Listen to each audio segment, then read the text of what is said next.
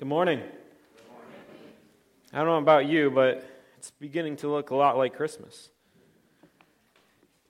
And with that, I know for if you're in school, you may have finals coming up or papers to write. Maybe at work, you have deadlines to meet, plans to be made, gifts to wrap. And in the midst of this season, we become very busy. And sometimes we forget to pause and stop everything we're doing to worship. Now, I'm glad that we were able to gather here this morning to worship our God. And in our text today, we're going to look at what is true worship. And so we gathered already. We've sang songs. We've said prayers. We've read God's word. And now we'll proclaim God's word. And so before we get into our text this morning, let us go before our God one more time in prayer.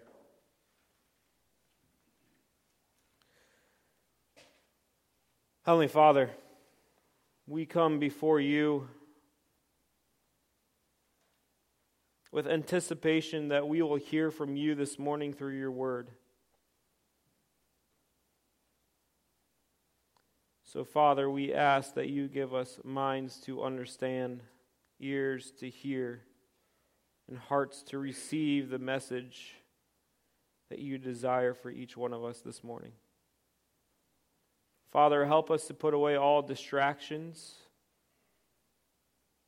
all thoughts, so that we can tune in to what you have to say to us this morning. Father, may we just dedicate this time for you as we worship our God. In Jesus' name, amen. A.W. Tozer said this: "We're here to be worshipers first and workers only second.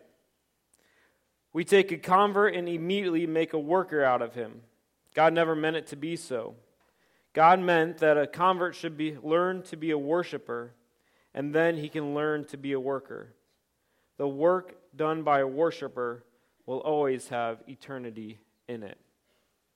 We have a congregation, and I know that we have many of you that enjoy and love serving here at Meadows. And I would see that many of us, and I would probably put myself in this camp, that often our default could be one of service. So we see this ministry that we can serve there and serve here and then over this way. And so often we flip this around where we become a servant first rather than a worshiper, instead of allowing our servanthood come flowing from our worship. And this morning we will look at a young Jewish woman and how she was a worshiper first. And it was through her worship God used her in incredible ways. And so we'll see that true worship starts with a true knowledge of God, and a true knowledge of God raises proper affections for God, which flows into true worship for God. Again, true worship starts with a true knowledge of God, which raises true affections for God, which flows into true worship of God. And so let us now go into the book of Luke, Luke chapter 1, and learn from Mary and how she worships. So if you haven't already, would you please join me in Luke chapter 1? If you don't have a Bible, there's one in the pew in front of you. It is on page 1088. Luke chapter 1, page 1088. And I'll be in the Christian Standard Bible this morning. We're going to look at 4 or 5 different ways of how we are to worship, how we are to approach worship. And the first is in verses 46 and 47. True worship flows from proper affections. So again, this is Luke chapter 1, starting in verse 46. "And Mary said, My soul magnifies the Lord, and my spirit rejoices in God my Savior. These words are powerful words. These words are more than just emotions or feelings. These words that Mary is using come through something deep within inside her. They speak to her affections for the Lord. There's a difference between affections and emotions. You see, affections are long-lasting. Emotions are just fleeting. Affections are deep, while emotions can be superficial. Affections are consistent with belief. Emotion sometimes overrides belief. Affections always result in action, while emotions often fail to produce action. Affections involve mind, will, and feelings, while emotions often are disconnected from feelings and mind and will. Proper affections are more deep than emotions. Jonathan Edwards observes this: affections are strong inclinations of the soul that are manifested in thinking, feeling, and acting. Affections are the source and motivating power of our thoughts, feelings, and beliefs and convictions. Affections are firmly held no matter what is happening in our world, no matter what circumstance we're going through, no matter what we're facing. We can always worship God based on the truth that leads to action. And so here, Mary was visited by the angel Gabriel, declaring that you are going to give birth to the Son of the Most High, the Son of God. Her world is just turned upside down. And in the middle of hearing this, she is still able to give praise to her God and worship God. See, if we're just looking for an emotional experience, we can just sit at home and watch a movie like The Notebook. But if we have come to worship, may we do so out of proper affections for our God. And these words that Mary uses, my soul magnifies the Lord, my spirit rejoices in my God. This word magnifies suggests an ongoing, continual, natural worship from Mary. That her spirit, her soul, her innermost being can't help but worship God for what He has done. And we can worship God truly no matter what circumstances we're in, because God doesn't change. His promises don't change. His words don't change. His salvation doesn't change. His will does not change. He always is, and He always was, and is to come. He's the same God yesterday, today, and forevermore. And so we can always worship our God, no matter where life brings us. John Wesley learned this lesson at a young age. He grew up in a Christian home. God had gifted him with intellect. About 21 years of age, he went to Oxford University, where he started off, and he was kind of snobbish and sarcastic. And one night, he met a man who was poor, and he only had one coat and lived in such impoverished conditions that he didn't even have a bed. John Wesley, jokingly, sarcastically, asked him this. He said, "What else do you thank God for?" This man smiled, and in the spirit of meekness replied with joy, "I thank my God that He has given me my life and being, a heart to love Him, and above all, a consistent desire to serve Him." Deeply moved, Wesley realized that this man knew the true meaning of worship. Many years later, in 1791, John Wesley was 88 years old on his deathbed. And those around him observed that John Wesley learned this lesson on worship. Despite Wesley's extreme weakness, he began singing this hymn, "I'll praise my Maker while I have breath."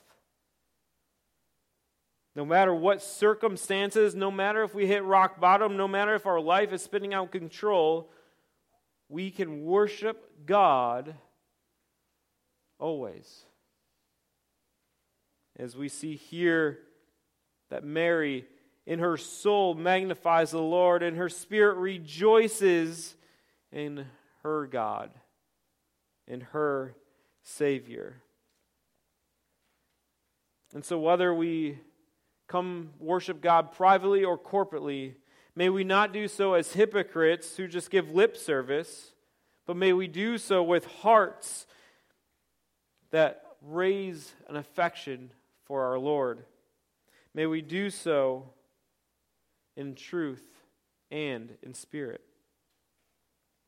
And so the first thing that we've learned from Mary's praise is worship flows from true affections.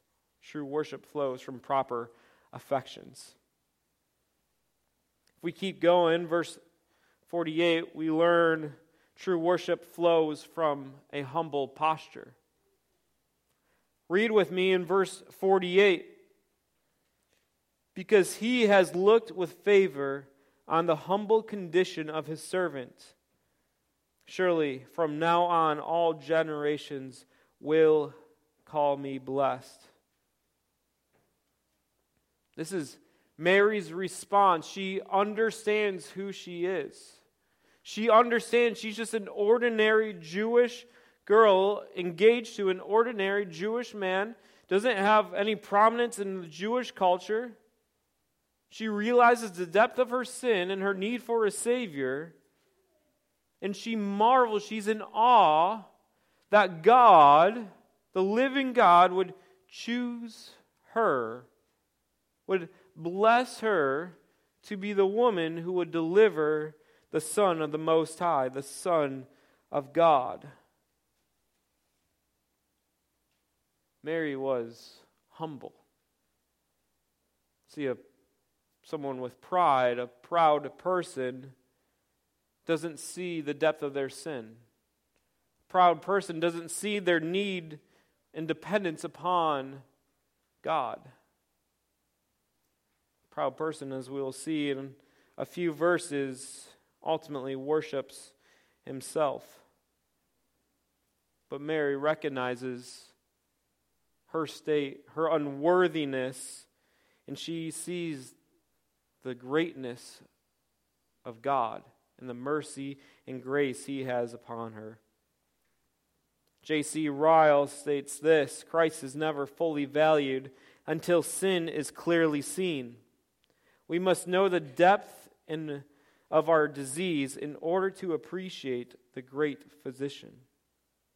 So like Mary, do we clearly know the depth of our sin? Do we understand our need for a Savior?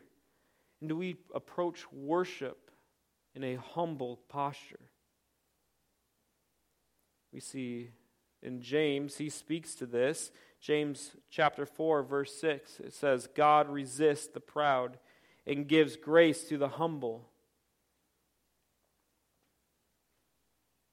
And we also see this in the life of Jesus. If you would, Matthew, if you want to turn to Matthew chapter 5, we looked at these verses previously. Matthew chapter 5, Jesus talks about the humble. In his Sermon on the Mount, he says this in Matthew chapter 5, starting in verse 3.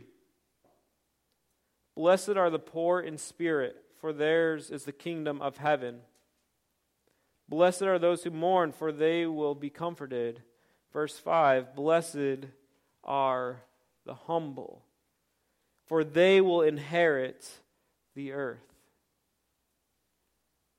God looks upon the humble. He looks on the lowly, and we'll see in a few verses that He exalts the humble. He exalts the lowly.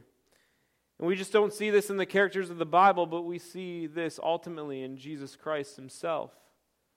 If you would, turn to Philippians chapter 2.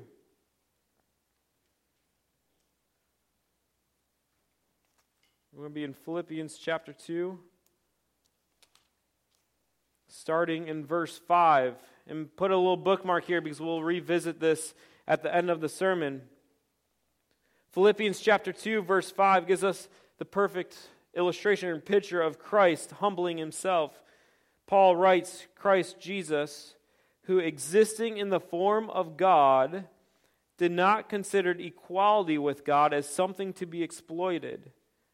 Instead, he emptied himself by assuming the form of a servant, taking on the likeness of humanity, and when he had come as a man, he humbled himself by becoming obedient to the point of death, even to death on a cross. So what posture do we take when we come to worship God? Do we come with pride, with arrogance, or do we come knowing that we need to fully depend upon Him, who gives us our every breath, who provides everything that we need? Do we take a humble posture when we worship? So we see proper worship flows. True worship flows from proper affection. True worship flows from a humble posture. Thirdly, we see in verses 49 and 50, true worship flows from a knowledge of God. Back in Luke chapter 1, Mary says this, because the Mighty One has done great things for me, and His name is holy. His mercy is from generation to generation on those who fear Him. If you haven't picked up already, there's a lot of allusion to Old Testament Scripture. Mary is saturated in Scripture. I can't help but think of 1 Samuel 2, 1 through 10, Hannah's prayer, that she is reflecting here. Or in the beginning where she says, my soul magnifies the Lord, my spirit rejoices in God my Savior, echoes Psalm 34, 2.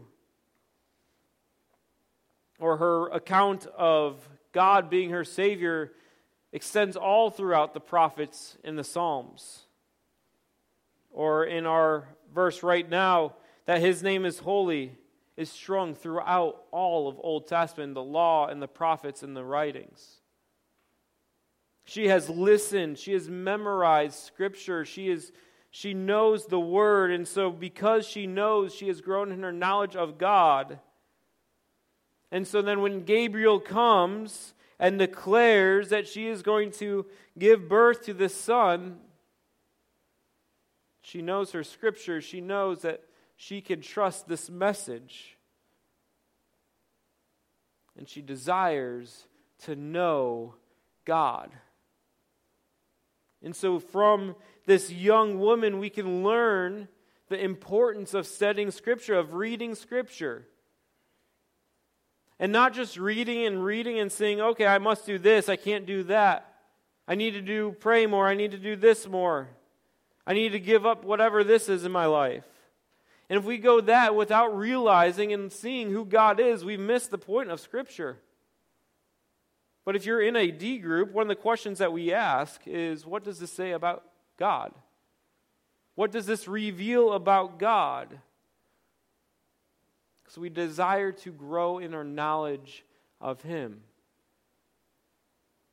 But may we not just grow in our knowledge of Him just for intellectual sake, but may we do so that it impacts our affection, it raises our affections for Him. Because the more we know who God is, the more we understand as He has revealed Himself through Scripture, the more we understand His grace and His mercy, the more we understand His trustworthiness and loving kindness. Oh, may our hearts and our affections continue rise to Him, and through that may we just desire to worship Him. May we be a people that know our God as He has revealed Himself through Scripture, and continually growing in our knowledge of Him. Here we see Mary list 3 things about God, about the Lord. First, in verse 49, she says, because the mighty one.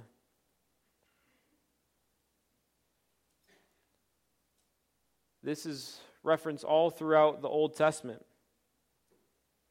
Joshua 22:22, Israel cried out, saying, the mighty one, God, the Lord, the mighty one, God, the Lord. Isaiah chapter 9, verse 6, His name will be Mighty God. Isaiah 49:26, all flesh will know that I, the Lord, am your Savior and your Redeemer, the mighty one of Jacob. Finally, Isaiah 60:16, then you will know that I, the Lord, am your Savior and your Redeemer, the mighty one of Jacob. This shows the power of God, that there is no one else like Him. And in doing so, it's often tied to Him being a Redeemer, being our Savior, as Mary has already previously noted in verse 47. My spirit rejoices in God, my Savior. And she's recognizing that it is only He who is able to save, because He is the mighty one. And I believe here that she would believe that this is her Son, that Jesus Christ is the mighty one.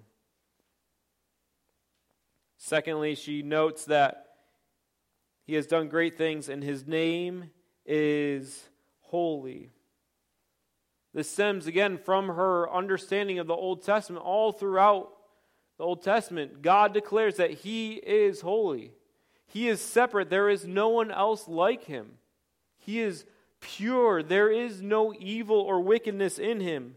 There is no darkness in God. He is holy. And Mary, in her encounter with Gabriel, the angel, Gabriel also says, therefore, the Holy One to be born will be called the Son of God. And so Mary recognizes that her Son is going to be the Mighty One. Her Son is going to be the Holy One. And the third theological observation she makes is in verse 50. His mercy is from generation to generation on those who fear Him. She sees that He is a merciful God. And His mercy is not limited to just her, or not just limited to the people of Israel, or just to a time, a duration, but is throughout all generations. It's everlasting. Will never cease.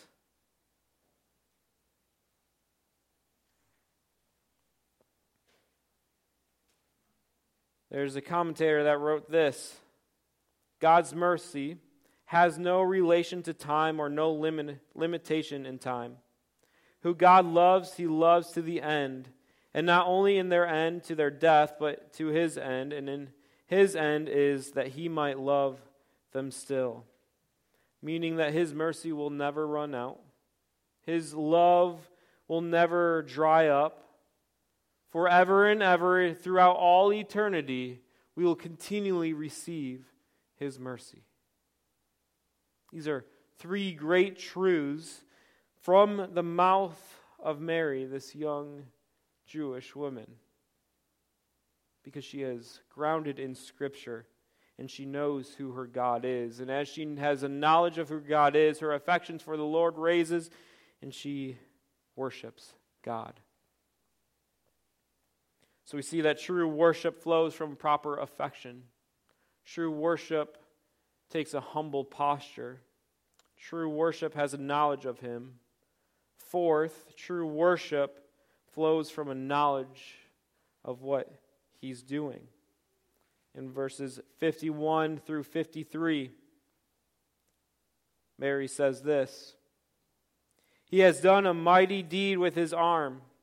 He has scattered the proud because of the thoughts of their hearts. He has toppled the mighty from their thrones and exalted the lowly. He has satisfied the hungry with good things and sent the rich away empty." The theme that I've picked up here, I don't know if this is correct or the wording is correct. It may be phrased differently, but I've labeled this theme of "the first shall be last." And it's this theme that's sprung throughout all Scripture. It's almost as if God is playing a Uno reverse card, where constantly He's looking at the humble and the lowly and exalting them. He's paying attention to the outcast, to the meek, and giving them food and satisfying their hunger. And so let us look at 3 examples that Mary gives of the first shall be last. The first is in verse 51. He has done a mighty deed with his arm. He has scattered the proud because of the thoughts of their hearts.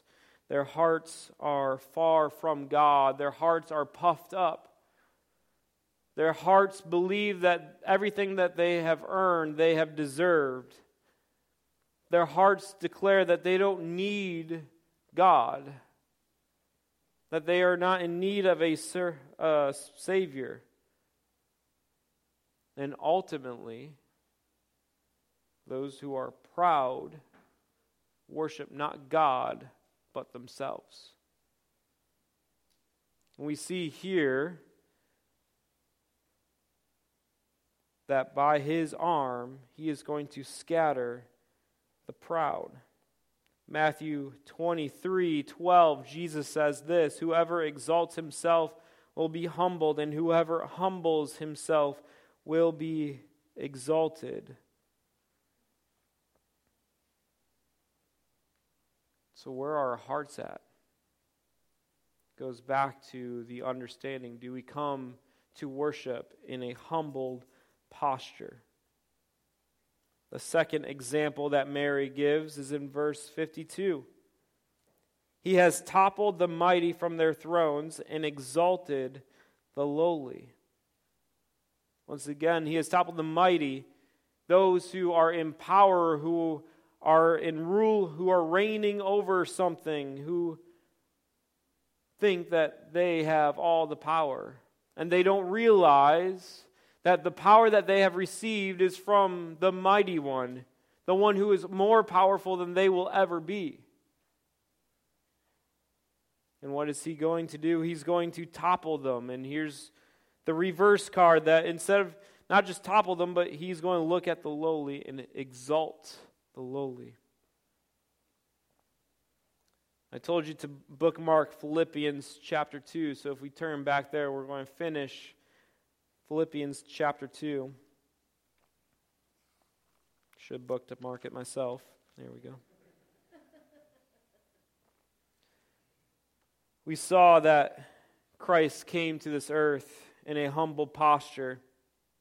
Verse 9 in Philippians chapter 2 says, "For this reason God highly exalted him and gave him the name that is above every name, so that the name of Jesus every knee will bow in heaven and on earth and under the earth, and every tongue will confess that Jesus Christ is Lord, to the glory of God the Father." In the personhood of Jesus Christ, who humbled himself, he was exalted. In the same way, he will also exalt the lowly.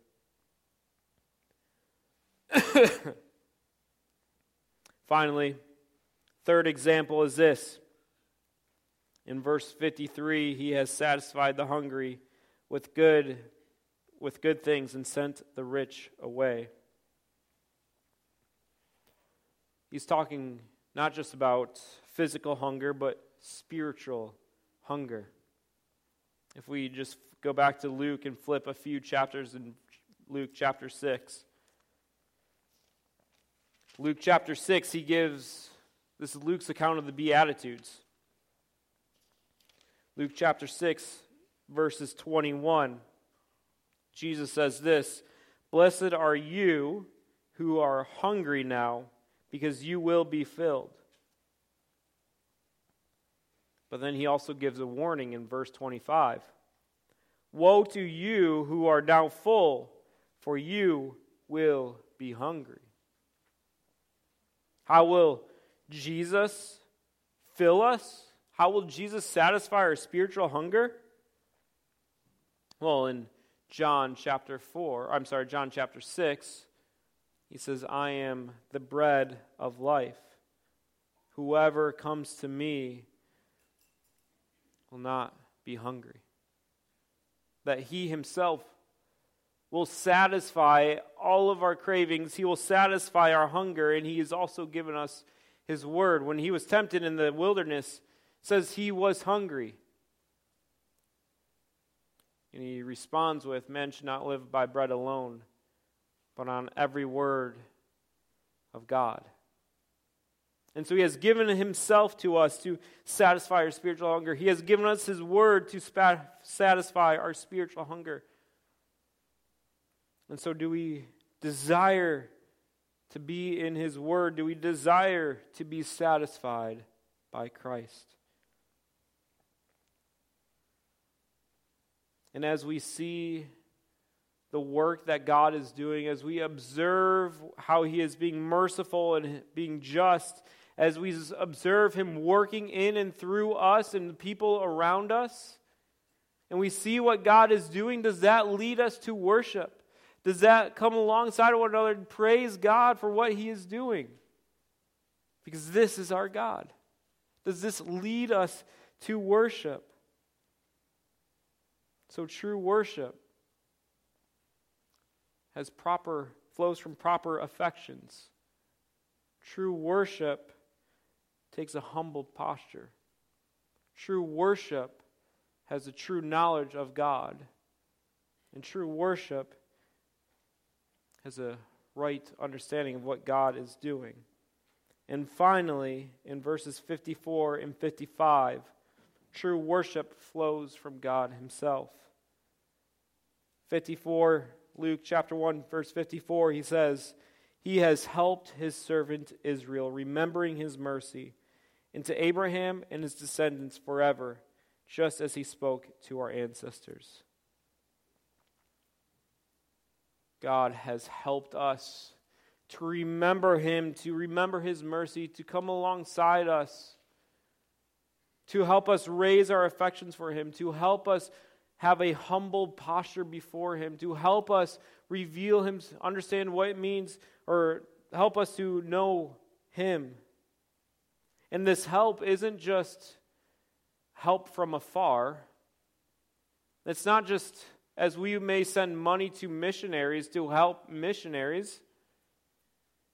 This word for help is an intimate, it's a present help. It would be not just sending money to missionaries, but it would be going yourself to where the missionaries are at, to being present with the missionaries, to help them. And in the same way, God himself has come to help us. First and foremost, through the incarnation of Jesus Christ. But we know that Christ now sits at the right hand of God Father, and he now also sends his Spirit, who is to be our helper. And he does so that we can remember his mercy, so we can remember his work, so we can know who he is, so we can know the depth of our sin and our depravity, so that we can have a humble posture before him, so that our affections rise for him, and so that we can worship him. And he is faithful. So true worship must have proper affections. True worship takes a humble posture. True worship has a true knowledge of God. And true worship acknowledges the works of God. And so we do so while relying upon his help. So as we enter into this Christmas season, or as we're in the midst of this Christmas season, even as we go throughout this year, how do we come to worship? Do we worship like Mary, desiring to give Him all glory and praise? Or we come distracted? Do we come with pride in our lives? We come just because this is what we always do? Or do we come because we can't help but worship? Our affections just want to burst out of us because we are so excited of who our God is. I was talking with a friend earlier this week, and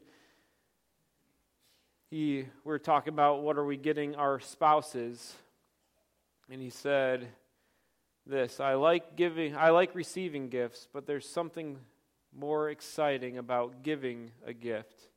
That I have something that I got my spouse, and I'm so excited, I just couldn't wait to give it to her. And so 2 weeks before Christmas, he gave his spouse a Christmas present.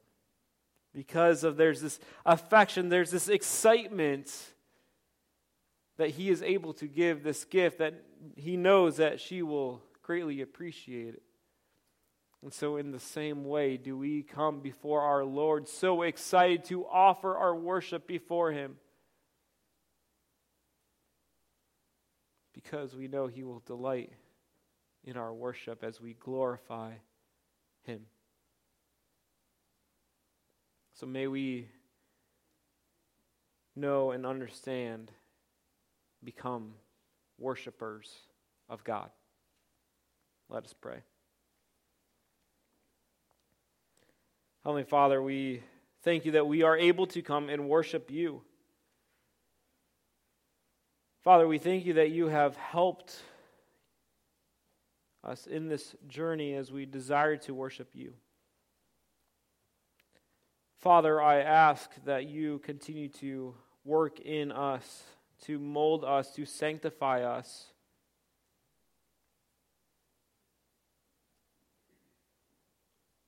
Father, may we come in a humbled spirit. May we come acknowledging and seeing Your greatness and Your mercy.